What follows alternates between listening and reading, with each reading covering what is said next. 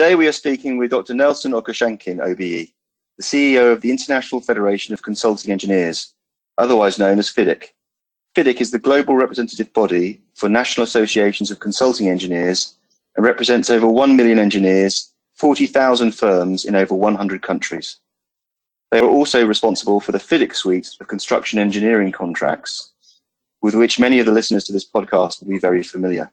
Dr. Okoshankin is also a board member and chair of the Crossrail Investment Committee at Transport for London. Dr. Okoshankin, welcome and thank you for agreeing to speak with us today.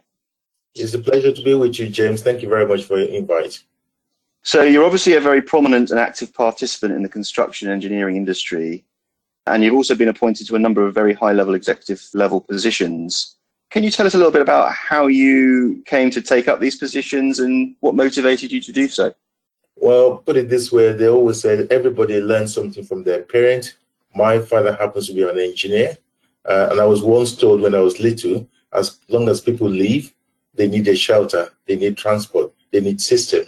So I followed my father's footsteps, and I became a civil engineer and started my career in the days with Tarmac as a contractor and worked my way through the system all over the world as an engineer, project manager, and delivered a lot of projects, but ultimately came back to UK, which is home for me, and continue in the capacity as a consultant. And having worked with like of WSP, High Point Render as a PLC and a board director, it's natural at a point in time you ask the question, how many more bridges can you build? How many more airports can you build? So when the opportunity came up to represent the industry, I took it up. And I thought, if I cannot be Thomas Telford and I cannot be Brunel, I can't be the voice for the construction industry. And that's why I took up the role in ACA. And it's been fantastic coming into that journey. But in that process, I've always been involved with big projects in Hong Kong Airport, in Libya, in South Africa, in different parts of the world. So it makes practical sense that I continue. One of the interesting things you will find out if you go through my background is the fact that I'm not just an engineer. I also trained to be a qualified arbitrator and a mediator and adjudicator. And this is the benefit of working for the like of High Point Render, where we dealt with a lot of disputes all over the world. So by the time I came into ACE, I was all-rounder.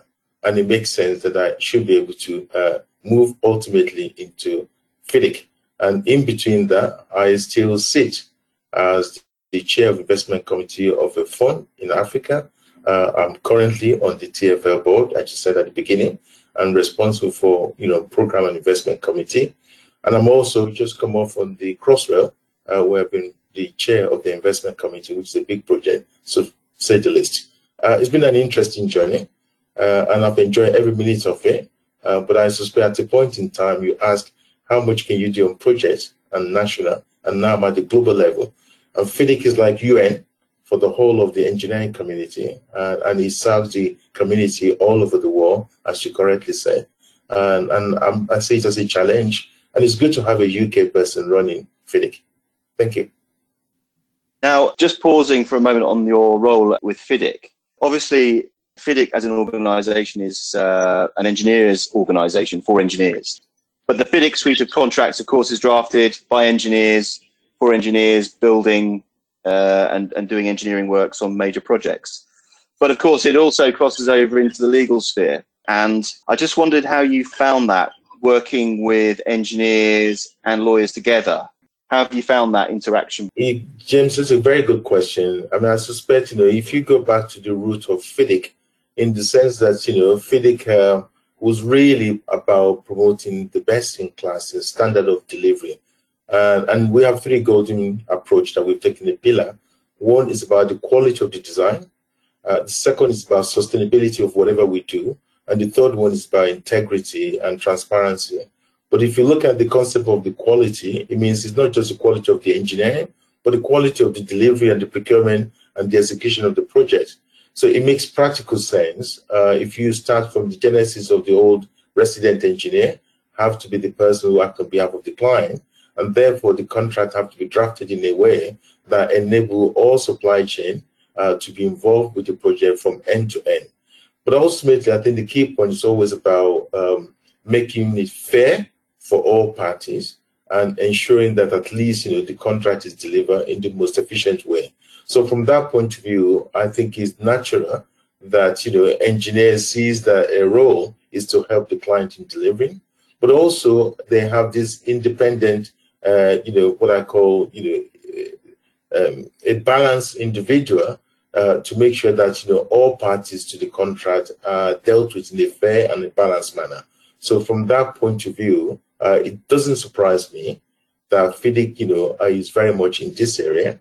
But also, James, if you take the question back, yes, FIDIC is working with contract and producing contract, produced by engineer for engineer. But actually, when you look at the way the contracts are being produced, it goes through a number of stringent approach that also require legal's input.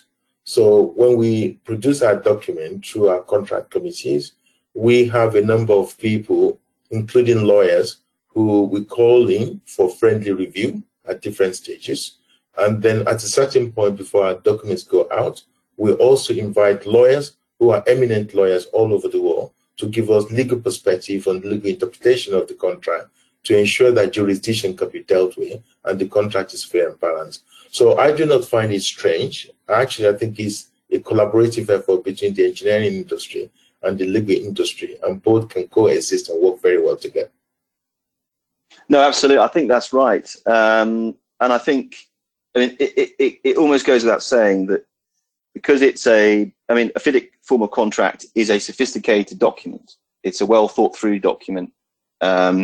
It's a document that works when you read it. It's got a philosophy which makes sense. I'll leave Harith, who's a lot more experienced at drafting FIDIC related contracts, to sort of discuss that in more detail. But there's no doubt that it's well thought through and it works in most cases on most projects, and you can see that by the popularity of it, and its use around the world. For many people listening to us, they will be familiar with the FIDIC form, but obviously, as I mentioned in the introduction, FIDIC is a lot more than just the forms of contract. Now, I think that may come as a surprise to some people who just see it as being a form of contract. They don't realise that FIDIC may actually be doing many more things than that. Can you tell us a little bit more about FIDIC's overall strategy and its objectives, in particular over the last few years? Well, as you probably know, I came into FIDIC about 2.5 years ago, and we've just put a new strategic plan together. But the strategic plan is not actually, fundamentally different from what we started on, but we're making it relevant. We build on it. FIDIC is based on representing association around the world, as you correctly said at the beginning.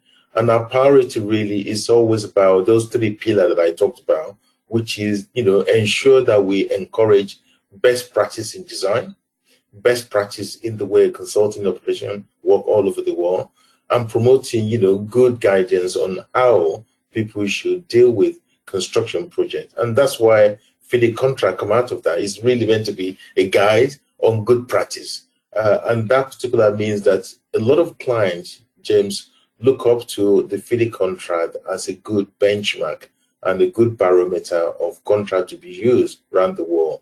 So it's not surprising that because it's been successful, you find that most multilateral development banks, they fully adopted it.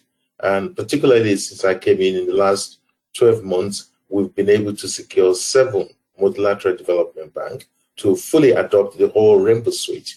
But when we talk to the bank, James, we really don't talk purely about the contract. We talked about the procurement of the banks. We talked about their investment pipeline. We talked about their principle and transparency. We talked about issue about sustainability and also issue about integrity. When you look at that all together, the conversation we have with the client and stakeholder is far, far more than just pure contract. But a lot of people, as you correctly said, James, tend to know FIDIC for the contracts. So if you ask me to describe the FIDIC role, I would say the contract is one of the best practice documents that we put out, and the world have accepted that, and it's now become the benchmark across the world. So from that point of view, our engagement with government at different level is all about that area. For example, we are dealing with United Nations on sustainability development goals. We have our committees operating across different sectors. We're producing guidance notes and good practice, which our industry use. and a lot of clients endorse, and some of the government entity and United Nations use it. So it gave us quite a broad spectrum of activity that we do. So in conclusion, contract is one part. There's a bigger agenda which cover issues about climate change, best practice in development, project management, and integrity. So all those things are key items that we focus on, not just pure on contract. Harith will ask some questions about climate change. Interesting you mentioned that. I think Harith is going to answer questions about climate change in a moment. I just wanted to focus before we do that on geographies. And one thing I'm particularly interested in is where the large areas of growth are in the world in terms of infrastructure, construction, engineering works. And we can look around the world over the last decade, 2 decades, and it's fairly obvious about where there's been a lot of hot spots of construction, in parts of Asia, the Middle East, increasingly Latin America, and Africa. I mean, looking forward, where are your focuses now? I mean, in terms of spreading the word and the reach of FIDIC and as you say, spreading best practice in the engineering industry. But James, are there any particular geography? Yeah, sorry, I interrupted you. Go ahead. What you find that is that we have two, excluding COVID, and now COVID is on top of it. We have two type of development phase that most countries face in. You have the advanced countries such as United Kingdom, United States, and all of that, and Western Europe, and then you have emerging markets and some medium-term development. The way I see it at the moment is that there's a huge opportunity in Asia, and always Asia is still a major area of growth across the GDP in Asia. China, of course, internal market. When you look across the whole of Asia, there is a huge opportunity, across Asia. Indonesia, Malaysia, Hong Kong is still very much growing. China, it is, but it's a very, very close market, and that's a challenge. And I'll come back to talk about that. Middle East continues to grow, albeit it has its own challenges. Which is sort of instability in that particular area. Africa is on the low side, but it's actually got huge potential and it's coming through. We then start to see what I call the Eastern Europe, which is an area that's growth. And that I tend to look at that what I call it as the sort of a primary infrastructure. What you find that in the West is that we see growth that is going to come through as a result of the COVID, because most assets in the Western are very much past their sell-by date, and there's a huge replenishment agenda that needs to come through. But then the question that comes through in terms of infrastructure, I define between social infrastructure and economic infrastructure. And if I could put it simply, the economic infrastructure are the airport, the road, the rail, the big infrastructure. And the social infrastructure are things like education, hospitals, all those things are coming through that people need. And now that we have the issue of COVID, I suspect that there is a balance requirement. I'm not quite sure whether more people still want to work in the city or whether the big infrastructure is going to be 5G or possibly 6G, because a lot of people are now working from home. And I also see that, the decarbonization of the world is going to be a big driver. So the concept of net zero, i.e., the situation in the West, particularly in UK, we're looking at 2050 or net zero. The same agenda is going to come up in North America when Biden comes in. You see more solid, activity coming on between the old ally and North America now that Trump is going to step down. So I do see what I call replenishment of asset will be the big drive in the West and the Atlantic, and that will be driven by green agenda. And the issue about net zero will be a big area to actually move through. In the emerging market, they're still building traditional, infrastructure, and that will continue to be. But actually, I think, one needs to be careful that we don't see the emerging market trying to catch up.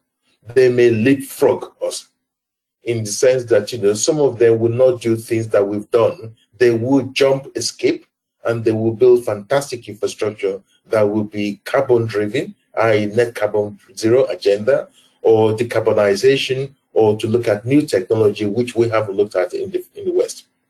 If we flip it back and start to look at the intervention, James, you then start to see who can make an impact in the emerging market. This is where the Multilateral Development Bank comes into it. So, for example, while the political instability may be happening in South America, you will find that Inter-American Development Bank, who have just adopted FIDIC contract, will be pumping billions and billions of money in Latin America, and that will be an area of growth.